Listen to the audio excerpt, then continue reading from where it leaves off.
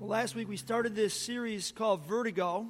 Vertigo is a condition in the middle ear that causes you to feel like you've lost your equilibrium. You get dizzy, literally, even when you're sitting still in bed. You feel like you're on an amusement park ride and you can't get off.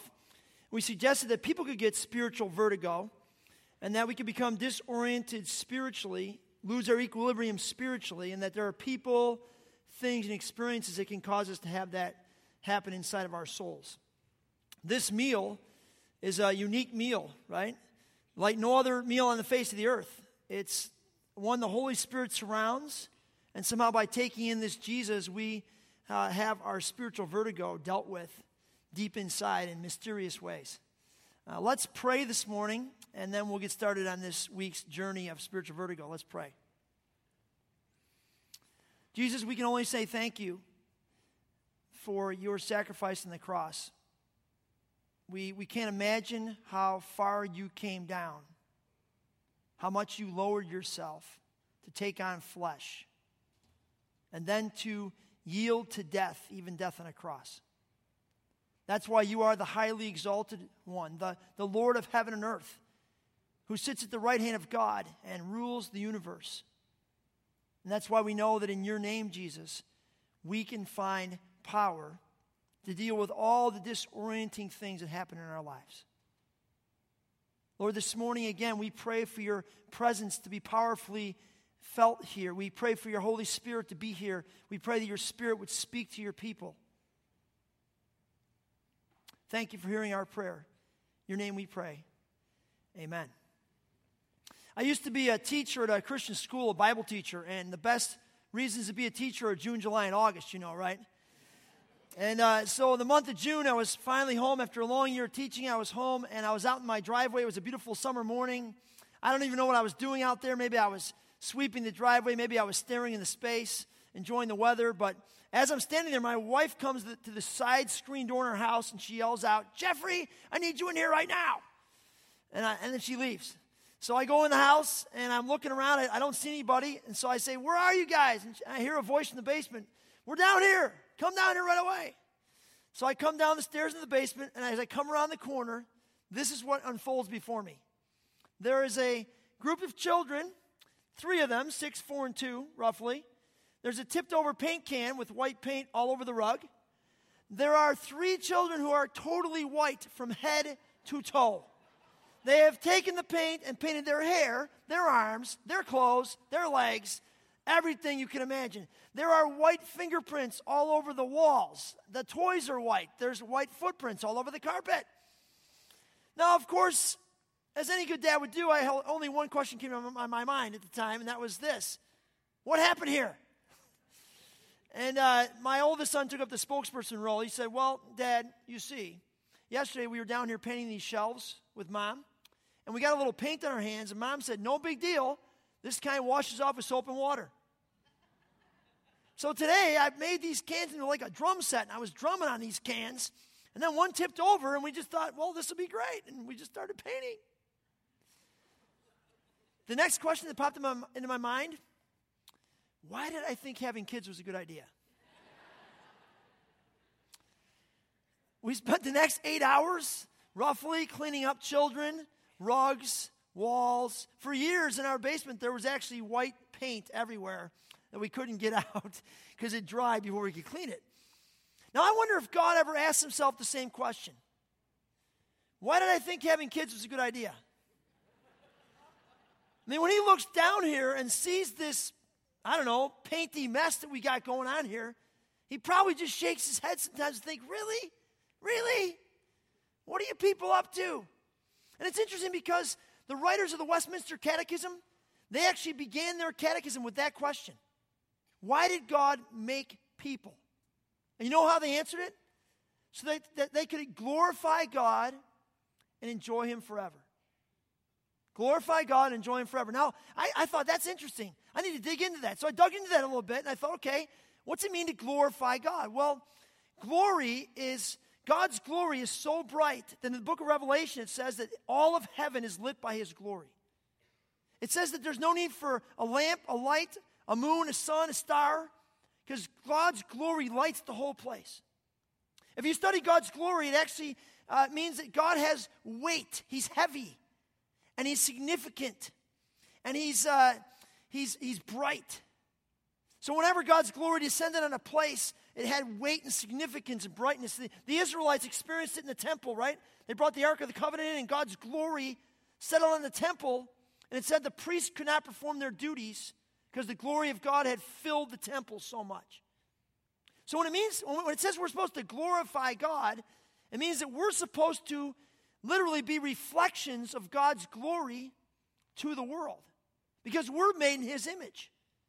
So as image bearers, the only image bearers in the face of the planet, we're supposed to have lives that when people look at us, they should see like a mirror, a reflection of God's brightness, heaviness, and significance. Okay? Is this scriptural? Yeah, it is. Look at Isaiah 43. Check it out. So don't be afraid. I'm with you. I'll round up all your scattered children, pull them in from east and west. I'll send orders north and south, send them back. Return my sons from distant lands, my daughters from faraway places. I want them back, every last one who bears my name, every man, woman, and child whom I created for my glory, yes, personally formed and made each one.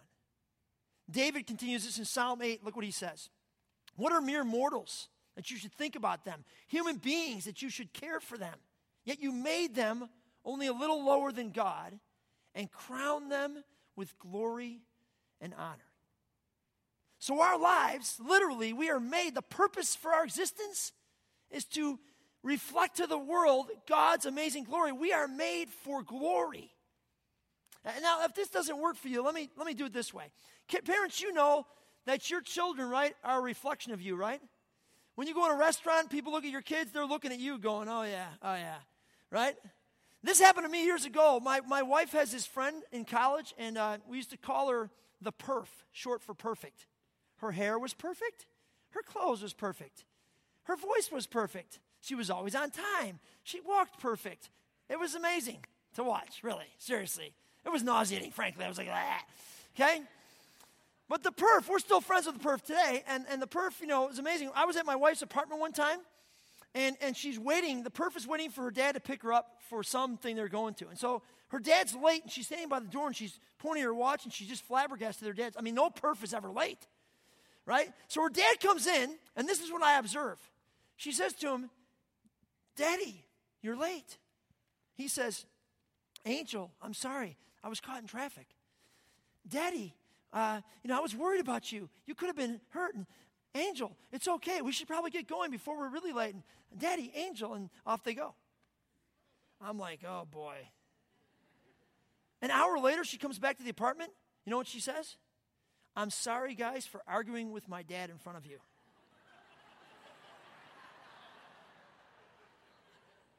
This is an argument? Angel, Daddy, Angel, Daddy, that's not an argument.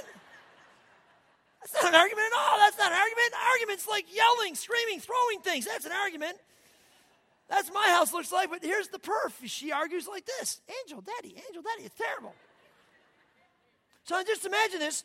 My wife and her have been friends for years, and so she invites us over to her house one time early in our marriage when we first had our kids with our children to her house. I'm thinking, this is a nightmare.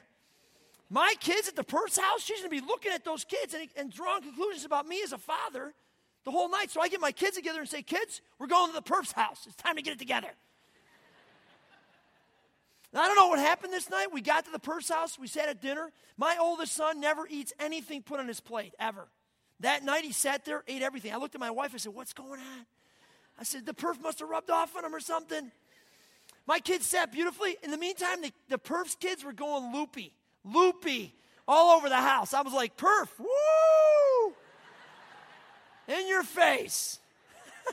And then the best thing could have ever happened, never's happened again, I don't think. My little son, my oldest son, turns to me, he finishes his food, and he says, Dad, I'd like to say my prayer before I leave the table. I'm like, oh, hallelujah. So I say, perf, could you quiet your wild children down so my son can say his evening prayers? And Ben says this little prayer, and he walks away from the table. That night, my kids were a perfect reflection of my glory. And that's what we're designed to be, a perfect reflection of our Father's glory. When people look at us, they should draw conclusions about our God and how glorious He is. When they watch us live our lives, they should be like, wow, that Father God is amazing. He's glorious, He's weighty, He's significant. Now, of course, that leads to another question. How's it going? When I look in the mirror, I don't know, something's not quite working out here. Something's been planted inside me. We call it sin, I think. That is keeping me from reflecting my Father's glory, from living up to the purpose for which I was made, the purpose for which I was created. Something's not happening quite right. I'm sure you feel it too, right? It's like my life's not an accurate reflection of this amazing Father who made me. Something's gone haywire. And the bigger question is there a way back to being glorious again? Is there a way back to enjoying God forever by being the glorious reflection that He made us to be? Well, yeah, there is. And it begins with acknowledging three truths about our relationship with God. The first truth is this. We have to acknowledge that we have failed to glorify God. You know this verse, right? For everyone has sinned. We all fall short of God's glorious standard, or we all fall short of God's glory. Yeah, we've sinned. We mess up. We don't have lives that reflect this glory properly to the world. And the thing is, I think everybody out there knows that. I think everybody here knows that deep down inside. And I think people that don't even go to church know this deep down inside. I think as you look at the world and talk to people, everyone knows deep down inside that something's not quite right about the way we live our lives. There's got to be more. I mean, everyone I talk to in a neighborhood, there's got to be more. Because people have this deep hunger and deep thirst to live for the purpose for which God created them, which is to glorify God. And people that don't even know God know that something's not quite right. And we hunger to return to that glorious place for which we were created. We hunger to be significant again in that same way that God made us. And so we go after it in all kinds of ways. Now, Romans 1:23 takes us a little further. It goes like this. Yes, they knew God, but they wouldn't worship Him as God or even give Him thanks. They began to think up foolish ideas of what God was like. As a result, their minds became dark and confused. Claiming to be wise, they instead became utter fools. And instead of worshiping the glorious, ever-living God, they worshiped idols made to look like mere people and birds and animals and reptiles. It says in another version, they exchanged the glory of God for images made to look like birds and animals and reptiles and created things. Now, why would we do that? Why would we do that? And I'm going to bring out my volunteer. I'm going to show you how this works. Tom's going to come out and help me out. Because, see, the enemy knows this about us. The enemy knows this hunger inside to return to our glory. But what the enemy does is he convinces us that there is a better way back. There's another way back. There's other ways back to be glorious. Those are idols. Idols promise a lot. They deliver very little. And they demand much from us. And the demands grow and grow and grow and grow the more we pursue these idols. So in our attempt to be glorious, we've bought into the scheme of the enemy. Here's what the enemy does. He says, you want to be glorious again? What you need to do is get some trophies. You need to get like some I don't know, a promotion, a better title. Maybe some certificates or something to make you significant. And he appeals to our pride. And the more we get one trophy, we need to get another trophy, and another trophy, and another trophy, and another promotion, and something else. We become like circus dancing bears performing in the circus, just trying to make ourselves more significant. Here's another one the enemy uses. He says, hey, if you want to be significant, what you need is some money, because people with money are significant. They got the right kind of cars. They got the right kind of houses. They got the right kind of clothes. The more money you get, the more significant you'll get. But once we get some money, we get more money, and we have to keep working hard to get more of that money, and pretty soon we're on this treadmill and we can't get off. The enemy continues his lies. He says, hey, if you want to be significant, You need to look good. And so we work really hard at this in our culture. We want to look good. We got makeovers. We got physical fitness, pandemonium going on. We got celebrities shooting themselves full of stuff so much they don't even look natural anymore. Because the enemy's teaching them, hey, if you want to be glorious, you got to maintain your youth. You got to look good, maintain your health. And last but not least, the enemy says, hey, you want to be glorious? What you need is just to live life to the fullest. Get whatever you can of it. Pursue pleasure. Have fun. Have a great time. Take some more vacations. Pour into yourself. If you pour into yourself, you'll be glorious again. And we exchange the glory of God for images made to look like animals and reptiles and birds and the worship of ourselves. And once the enemy convinces us this is the way to go, he takes the key, says, thank you very much. And now we're imprisoned in this crazy way. Thanks, Tom. Just head over there. We'll be back within a few minutes. Okay. So it all begins your way back acknowledging that you've failed to glorify God with your life. The second thing you have to acknowledge about your relationship with God is God's wisdom in Christ to bring and restore us to this place of glory. Now look at Romans 5. It says this: when we are utterly helpless, Christ came at just the right time and died for us sinners. Now, most people would not be willing to die for an upright person, though someone might perhaps be willing to die for a person who's especially good. But God showed his great love for us by sending Christ to die for us while we were still sinners. Have you ever asked yourself the question, why did Jesus need to die? Why couldn't God just, in his power, snap his fingers and return us to our glory? He's got all the power in the world. Why not just use that power to deal with this sin problem and take off the chains and just be done with the whole thing? We got to think about this for a little while because, God said to Adam and Eve, he said, don't eat from this tree in the middle of the garden. If you do, you'll surely die. Now, God has to be true to who he is as a person.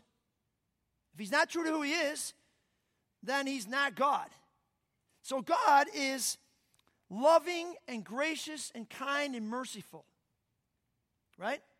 He's also righteous, holy, holy, holy, just, and good. So when Adam and Eve take from that tree, if he kills them, he's not honoring his gracious, loving, merciful, kind nature. But if he just says, hey, no big deal, we'll just let this one go this time, then he's not honoring his holy, righteous, just, good nature. So God has to come up with a solution that's going to honor all these pieces of who he is and the way he made the universe and the rules from which he has to play. Okay? So let me show you how he did this. Let me bring out another illustration here.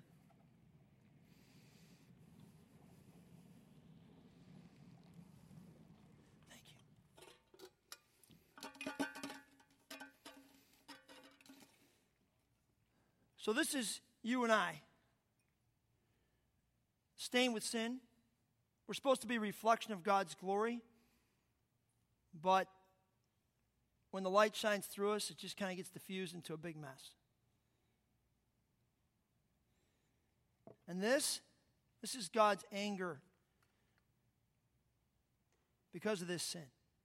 He's mad. Just like any good father would be mad at their children for the painty mess. He's angry.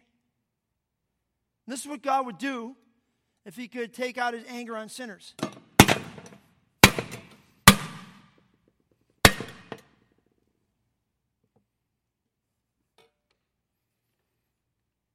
He was pierced for our transgressions. He was bruised for our iniquities. And the punishment that should have fallen on us fell on him. And by his wounds, we are healed. This is literally called atonement in the scripture. Jesus covered us over and took the wrath of God upon himself. Look what John Piper says about this. The wisdom of God has ordained a way for the love of God to deliver us from the wrath of God without compromising the justice of God. Brilliant. God is brilliant. And it gets even better. Look at 1 Corinthians 2.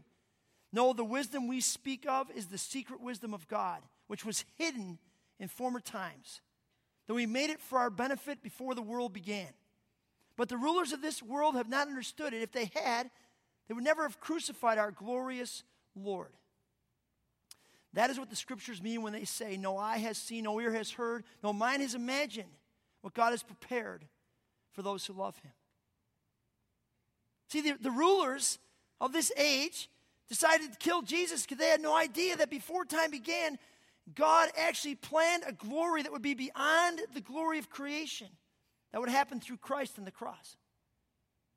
So our way back to being glorious has been provided by Jesus on the cross in God's amazing wisdom that he kept hidden for so long, but now is totally revealed and out there for everyone to see. Now the question is knowing these first two enough? Is it good enough to know that you failed to glorify God? Is it good enough to know that Jesus, in God's great wisdom, provided this new glory on the cross for all of us that wanted it? That he died, is it good enough to know that? Is that going to save you? And the answer is no, it won't. Because you need to acknowledge one more thing. You need to acknowledge that you need this Jesus. You need to acknowledge that you are powerless over the chains that you have put on in your life, over the stuff that has kept you from glorifying God. You need to acknowledge that you need him. Look at Acts chapter 3. Now repent of your sins and turn to God, so that your sins may be wiped away. Then times of refreshment will come from the presence of the Lord, and he will again send you Jesus, your appointed Messiah. You know what surrender looks like? My brother Chris, I told you about him last week. He lives in a wheelchair. He's got cerebral palsy. His hands don't work. His feet don't work. His body doesn't work. He doesn't really walk. Chris taught me so much about surrender.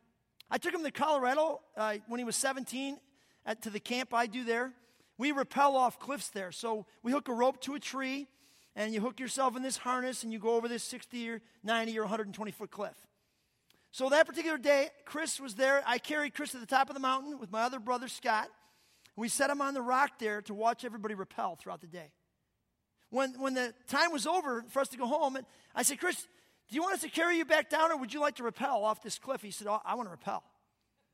So my friend Rife was an expert rappeller. We strapped Chris to his chest with nylon straps. My mom wasn't around. And we sent the two of them off the cliff backwards. It was amazing to watch because if Chris wanted to grab the rope, he couldn't because his hands don't work that way. If he wanted to use his feet, he couldn't because they don't really work. He had to completely rest on my friend's chest and literally trust him to carry him down this 90-foot cliff to the ground safely. That picture has stuck with me my whole life. That's what it means to surrender your life to Jesus. Say, Jesus, I need you to do for me what I cannot do for myself. This is the gospel, folks. You can't return to glory on your own. The only way back is to say to Jesus, Jesus, I need you to do this for me. Let me show you how it looks. Tom.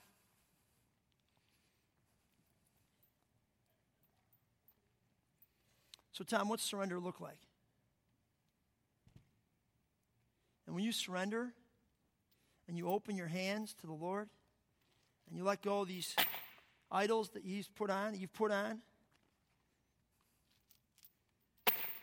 he gets the key back from the enemy.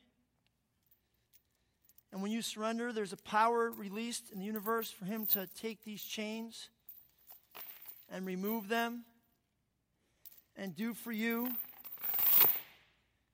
what you cannot do for yourself.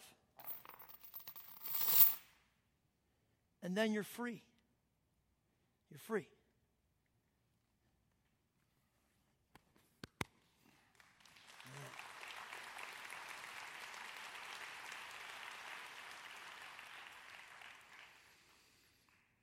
Now that's the gospel of Jesus Christ. You know, my experience in church and with a lot of Christians is we're still performing. We still think we have to do something to return to the glory that God made us for. I think a lot of us this morning are wearing the same chains Tom had on.